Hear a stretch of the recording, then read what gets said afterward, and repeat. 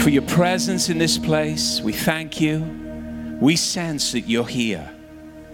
Though we may not see you with our eyes, though we may not be able to touch you with our hands physically, somehow, and we don't know how you do this, Jesus, but somehow, because you love us so much, you can be in a place when we're gathered in your name. So Lord, I just pray today, as we come now to your word, that the words of my mouth would be acceptable in your sight.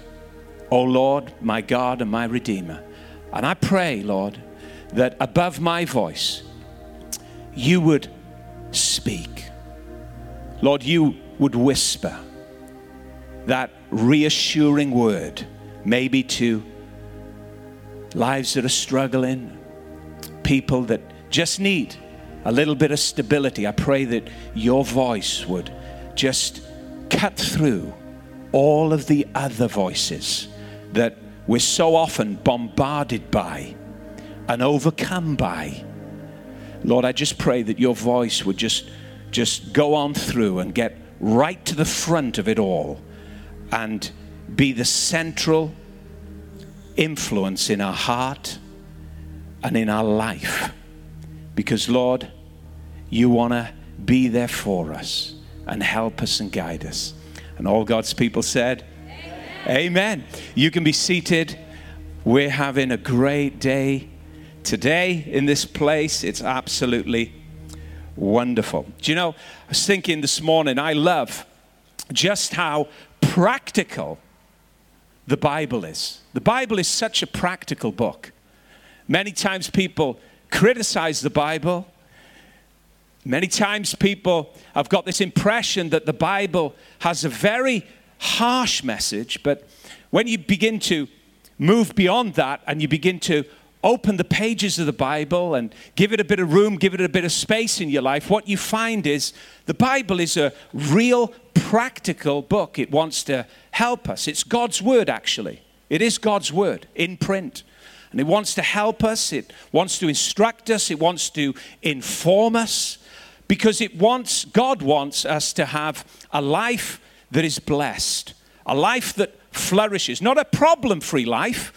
We'd have to leave the earth probably to get a problem-free life. But God knows that there's lots of problems, there's lots of circumstances, there's lots of things that just suddenly pop their head up and we're left in confusion. But God has a word for every season of life. God has a word for every event, every crisis, every storm, every dark hour. God has a word. It's his word, the word of God. And it's really practical. It's really practical. I love how practical, how raw, how reality-based the Word of God is. It really wants to get in to the real nitty-gritty decisions of our life. It wants to help us work life out to a good end. In fact, God said one day to a group of people, a large group of people, he said, listen, I set before you life and death, blessing and cursing, but my advice to you, he couldn't hold back. He had to go one step further in his advice. He said, my advice to you is choose life. Choose life. I want you to succeed. I don't want to crush you down under religion. I don't want to crush you down under some heavy load that you feel that you've got to live up to. I want to liberate you. I want to set you free. I actually want to give you an abundant life. The Bible, it's interesting. These facts about the Bible, they're quite amazing, actually. The Bible is still universally the most sold book in the world. After thousands of years, many thousands of years, the Bible has been written over. It's still the most sold book. Amidst all of the technology that we have, amidst all of the developments in science and the advancement in humankind, the Bible is still the most sold book. I wonder why. It's like a compass, you see. It helps us through life. It's like a compass. It's like this incredible map, this sat nav. of instruction that just guides us and helps us and shines the light where there seems to be no light, no way. It's still the most sold book, and it's still the most stolen book. Now we're in church. How many have ever stole a Bible? I have. I stole a couple. I stole a few from my friends. I stole a couple from hotel rooms. When I've been in dire straits, I'm telling you the truth. I'm a vicar. I got to tell the truth. I mean, I could tell you all the sordid details about my life. I got to be honest. There's a lot of them. Go on then, I'm not. I'd have to run out the back door. But you know what? Even with all the sordid details of our lives, with the broken past and the messed up decisions, and we intended to do right and we just ended up doing wrong. Hey, listen, we've all got a broken story. We've all got a broken life. We've all got a jigsaw of experience where we thought that this piece was going to go into that piece and it didn't quite work out. And instead of a nicely crafted part fitting together, it's just like a torn piece of paper. Listen, every one of us in the room have got a life where there's edges of our life that's just like a ripped page. And it's still ugly, but we're working on it. And Jesus comes in as helper, restorer, not judge and critic, helper, restorer, guide, healer, teacher, deliverer, to help us with the ripped pages of our lives. My God, I've ripped some pages out myself and thrown them in the bin. We've all got a broken story. We've all got areas of our lives that we're working on. But I love the Bible. Love the Bible, because it's on side. It's on my side. It's on my side. When life's not on my side, when circumstances are not on my side, there's something that's on my side that is dependable, something that's on my side that I can rely on, that I can go to in the midnight hour. And I can't tell you how many times I've been at a wall, crying tears, not knowing what to do, burning the candle both ends, breaking it in half and burning it in all ends, not knowing where to go, what to do. And I found my hope and strength in the Bible. In the Bible. It's incredible. Practical advice for life. Last week, and I think the week before, we were just talking about, some of the practical elements of the Bible, some of its advice in the things that it tells us not to do. There's lots of do nots in the Bible. Do not. Now, when I see a do not sign, oh man, something wakens up inside me. And everything within me wants to go through that do not. And I told you the story about the electric fence. Do not touch this fence. My God, I put my hand through that fence and I gripped it and I got electrocuted. Do not do this. I'm attracted to do it. When I see a do not sign, I'm attracted to do. There's something that comes alive in me that awakens up inside me to go ahead and go through that do not. But, we looked at those do nots in the Bible. God says, do not fear. Do not fear. I don't want you to be suspicious. I don't want your life to break apart because you're fearful, you're suspicious, you're always wondering what's going to happen next. Rather trust me. Rather have faith in me. Be confident about life. It's not going to turn out like you think. Don't fear. Don't get into that stuff. We looked at, the other encouragement that Paul spoke to the Philippian church. He says, don't be anxious. My goodness, how many hours have we wasted being anxious?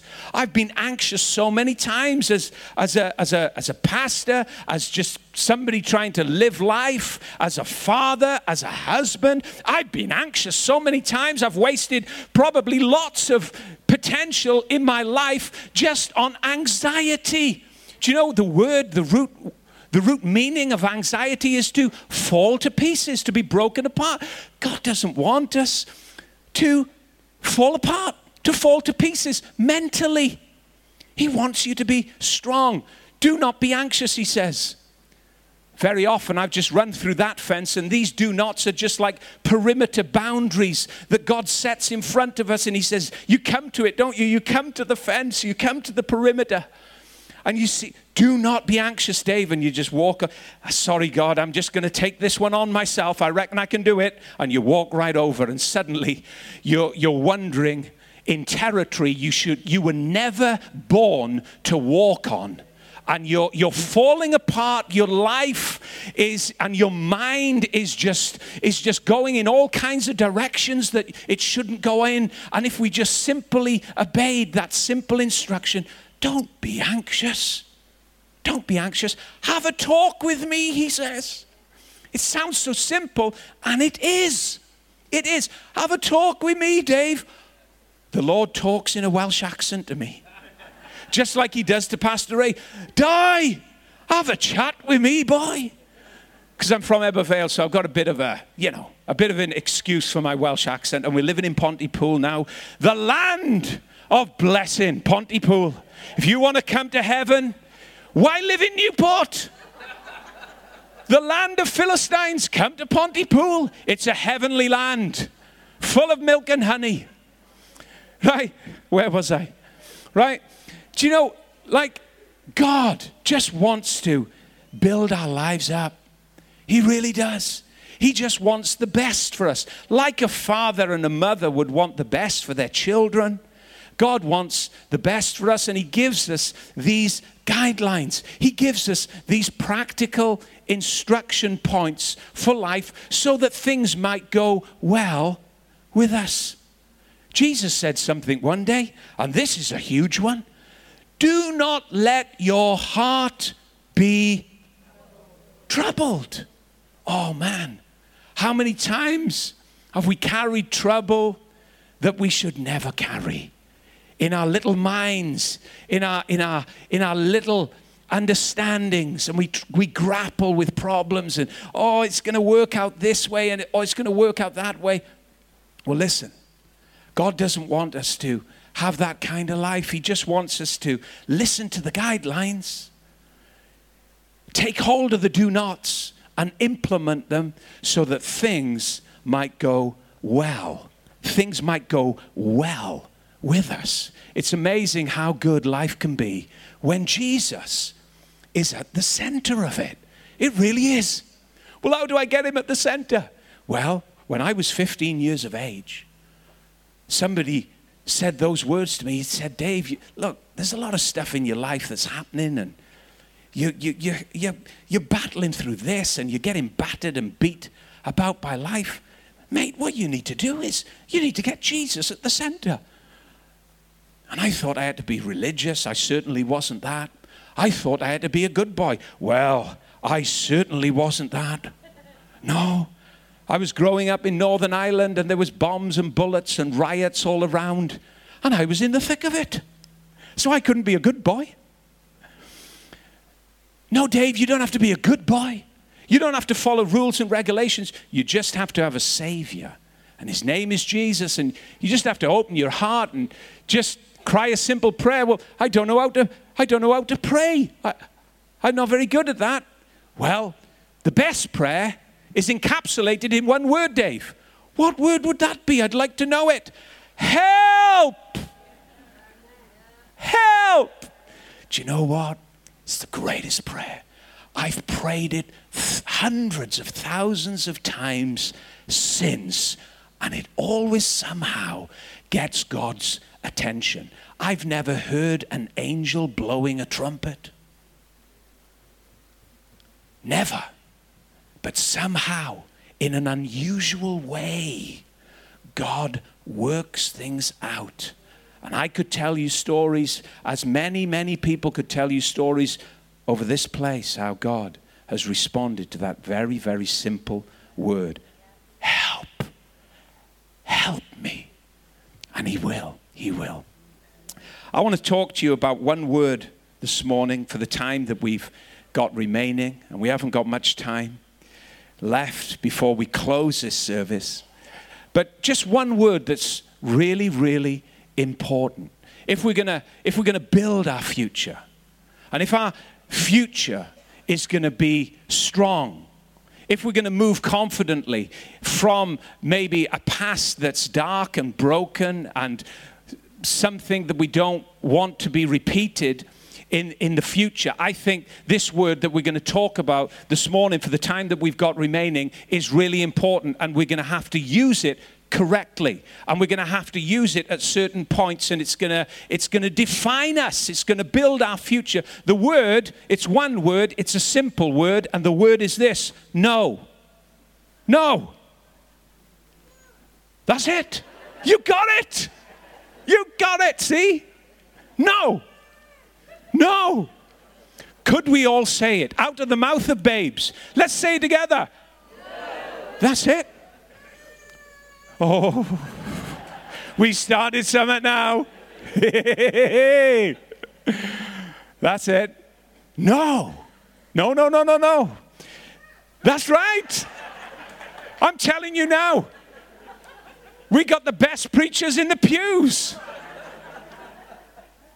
No is an important word that we're going to have to get used to saying if we're going to build our futures. If our futures are going to take on the dimensions that God has for our lives, we're going to have to be able to say no confidently. Now, I'm not talking about, just like arrogantly, walking into the room and walking into our relationships and where we find ourselves in life and just saying, no, no, no, no. Like some angry, ugly, character that just rails at people and riles people up with a no. No, I'm talking about using that word wisely. Wisely. And in given moments, our life and our future will be dependent on the correct use of this one word. Why do we find it hard to say no? Maybe if you look back on your life, when you look back on some of the relationships that you've had and some of the friendships that you've made, some of the decisions that you've come to needed a no, but you said yes. Very often we say yes to things that really we should be saying no to.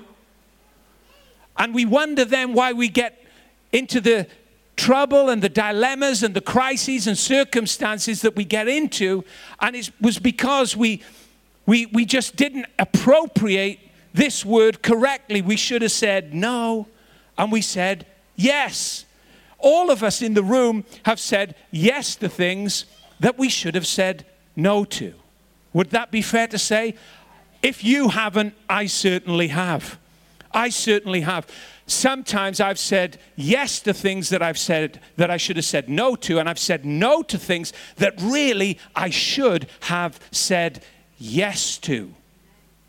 But there's been times in my life where I've made choices as a result of saying yes to things that I should have said no to, and those choices have left me with huge circumstances. Do you know, we need to be careful about certain choices that we make. Every choice seems to have a price tag on it. Oh, and the price can really reward you. When you make a good quality choice, it can bring about so many great, wonderful circumstances and consequences to your life because of just one choice. One yes in the right place, one no correctly directed can really, really cause your life to flourish in so many ways.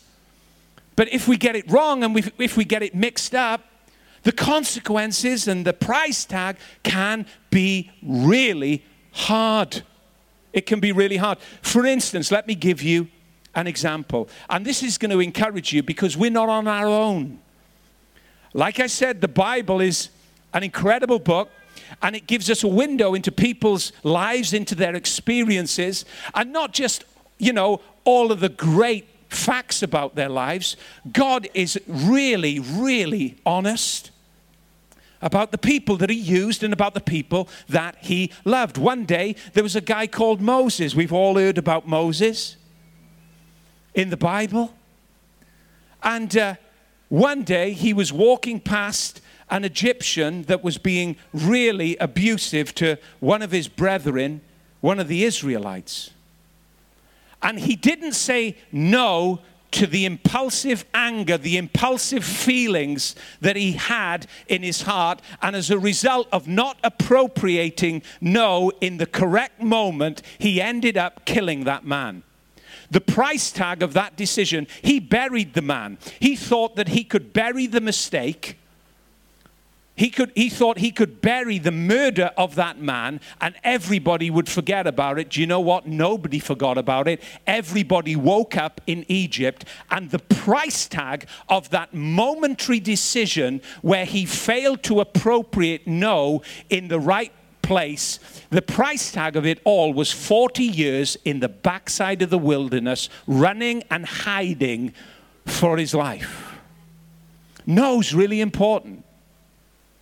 Being able to say no to yourself, no to your desires, no to the impulses that rise up in your heart and say, listen, you've got to go that way. You've got to do that. Just do it. That's the philosophy of Nike. And in the context of sport, no problem. But if you take that on as a philosophy for life, my goodness, where are we going to land up? You can't just do it. You've got to be able to appropriate no and yes in the right moments of life to be able to make quality decisions in order for your life, because your life is precious, to encompass all of the things that God has for it. For it. No. I remember. Oh, God has saved a sinner up here. A big black sinner. Like me. I remember seeing the sign. No trespassing. Oh.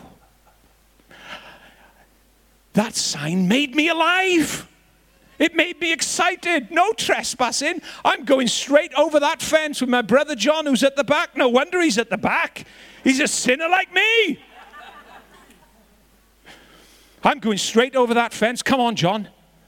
Actually, he said, come on, Dave. All right, bro, I'll follow. Come on, Dave. We're going into that abandoned hospital. We're going to have the time of our lives with this fence. This sign is not going to stop us. We're going for it, man. No trespassing. Give me a break. Straight over the fence into an abandoned hospital. I mean, it was like Aladdin's cave. Playing on the trolleys in the operating theater. A&E. Whoa, we're having the time of our lives until the police turned up. Woo! And then we're on the run from the police, jumped over the fence, straight into the graveyard, hiding behind the stones. No trespassing. You see, it's a simple story, a simple illustration. But it reveals something about human nature. Human nature. When we're prohibited to do something, a desire awakens within us to go against the prohibition. Don't do this. My goodness. Johnny, don't you sit down in that chair. So Johnny has to sit down in the chair, but inside Johnny says, do you know what? You may have forced me to sit down in this chair, but inside I'm standing up. There's a rebellion inside of our hearts that wants to break through the rules, that wants to ignore the do nots, that wants to go with the yes instead of the no. No is an awkward word. It's a difficult word. It brings a full stop. It pulls up the handbrake. It brings an emergency stop about. Nobody likes saying no because it's an awkward kind of word. And very often, our whole lives are defined and our whole lives hang in the balance on the correct use of those two words. No. No trespassing. This was another one. No fishing. He's laughing at that one. No fishing. Any poachers in the house? Don't say anything, Aunt. Any poachers in the house? Has anybody been poaching before? Oh, it's exhilarating. It's exciting. Because, you know, when they put that sign up, no fishing, do you know what they're telling the fisherman? All the best fish are here. And what they're saying to the poacher is, hey, listen, our secret's out. You're going to get the best salmon there. You're going to get the best trout there. So in me and my bro went, and I tell you what, we didn't just poach in the day, man. It was night fishing. Oh, night fishing. And it's even better, isn't it? They're bigger at night, aren't they, Aunt? And there's more excitement. No fishing. See, I told you God saved a sinner. Right? Oh, yeah. Right? No fishing. Up we went with our fishing rods, middle of the night, lamping. Oh, for the rabbits and the lurchers. Oh, we've done it all, Aunt, haven't we? We've done it all, mate. Right? So anyway, fishing, catching the best fish, huge, poaching. I remember running away with a rainbow trout under my arm. And this bloke, "Oi, come back here," running as fast as we could with the rainbow trout. And I don't know, I have never, ever forgot the taste of that rainbow trout when my mother cooked it. She was an accessory to the crime. And she didn't even know it. Cooking stolen property. Right? I tell you, we've had trout from Tesco. It'll never cut it, friends. Ever. It'll never cut it. They were golden moments in my memory. And I tell you what, I needed forgiveness for it. But my goodness, I tell you, my mind goes back there many times and savors the moment. They were lovely moments. No fishing. There's another one. Now, we've got to get really honest in the room to say this next one. I don't know if there's any policemen in the room. But I'll be honest. Here we go. No entry. No entry. I can remember when I first passed my test. No entry. Well, I know he said you can't go down there, but if I go around this way, it's going to take me 10, 15 minutes longer. There's nobody coming. I look around. Put the foot down. Whomp! Merthyr Tydfil, here we come. Whomp! All of a sudden, blue light. You get stopped. You get pulled over. Sir. Now, I was a Christian then, mind. Hey, Christians aren't so squeaky clean, mind, are they? Come on now, you little tinkers. I was a Christian praising the Lord on a Sunday, and then down the no entry on a Monday. No entry. So anyway, blue light. Sir, did you realize that you have just driven down a no entry street, a one-way street? Didn't you see the no entry sign? Well, officer, I'm not really sure. Was it that? Which sign is the no entry again? I've only passed my test a couple of months. Oh, no.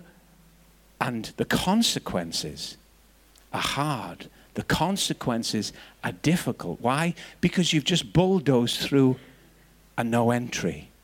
You've bulldozed through a fence that you shouldn't have gone through. You've made a choice that you shouldn't have made, and now the consequences are not so pleasant. The consequences are not so good because of the decisions that you've made. We've all said yes to things that we should have said no to. We've said no to things that we should have said yes to. And the message of the Bible is simple. God wants to help us, advise us, instruct us in the way that we should go so that we might have good success. Let me give you a scripture. I'm going to ask the musicians to come.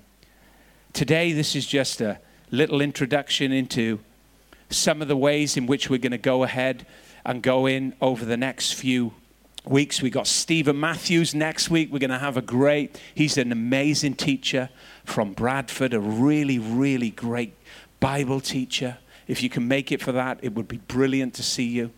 But today I've just set a scene in some ways in which we're going to head towards after Stephen's come spoken to us. No is a really important word. That's what I've wanted to establish this morning. No is a really important word. It's an awkward word. It's a difficult word. And sometimes in our relationships, we use 1,000 other words instead of the one word no, because we know if we say no, it could bring disappointment. It could spoil somebody's expectation. But you know, there are crucial moments. There really are. When a no is important. Let me give you a scripture from Titus chapter 2. 2 verses. Verse 11 and 12. And we're going to explore this a bit in the coming weeks. It says this from the NIV version. For the grace of God has appeared that offers salvation to all people. It teaches us, hey, the grace of God actually teaches us to say no to ungodliness and worldly passions and to live self-controlled, upright and godly lives in this present age. The grace of God is not some passive thing. It's actually active. It's actually present in your life. It is actually the life of Jesus inside you. And it navigates you. And it gives input into the everyday decisions that you and I need to make. And it actually teaches you to say no. Now, I've spoke to you in weeks gone by about the teacher, about this teacher. The teacher of God's grace is not some harsh voice, some controlling, demanding element in our lives that says, you've got to go this way, you've got to do that. No, the character and the nature of God's grace as teacher is patient. Patient. Hey, Dave, you got it wrong again. I told you to say no, Dave. You turned around and said yes when you should have said no. Okay, Dave, listen. It's going to come up again in the future sometime. It may be 6 months, 12 months down the road. And next time I'm going to be there again. And next time, Dave, what we're going to do, we're going to take you through maybe a series of events and seasons that's going to get you to the point where you can say no to that issue, no to that situation, no to that circumstance, no to that ungodly passion, that worldly lust. Dave, I'm going to help you to say no confidently and strong so that your future can take on all of the dimensions that I have for it. That's the grace. That's the instructor, the helper, the teacher, the Holy Spirit. He's patient. He doesn't smack us across the head when we come to a situation and we just go headlong in and make the wrong decision. I told you you shouldn't have done it. He doesn't come as a critic. He comes as a teacher and as an instructor to help us. Amen. Amen. Lord Jesus, I pray, just as I've given a simple introduction today into this verse that Paul spoke to Titus about your grace helping us to make the right decisions, helping us to go down life's road, making the right choices. Lord, I pray as I have introduced this today, I pray that in this next oncoming week and actually through this year and on beyond it, I pray that you'd help everybody under the sound of my voice to hear your voice as teacher, as instructor, to be able to say no to things that are going to take their life on some kind of weird journey, spiraling down. But Lord, I pray that you'd be able to show us the way in which we would go and instruct us with your voice. Influence us as teacher. In Jesus' name, I pray. Amen.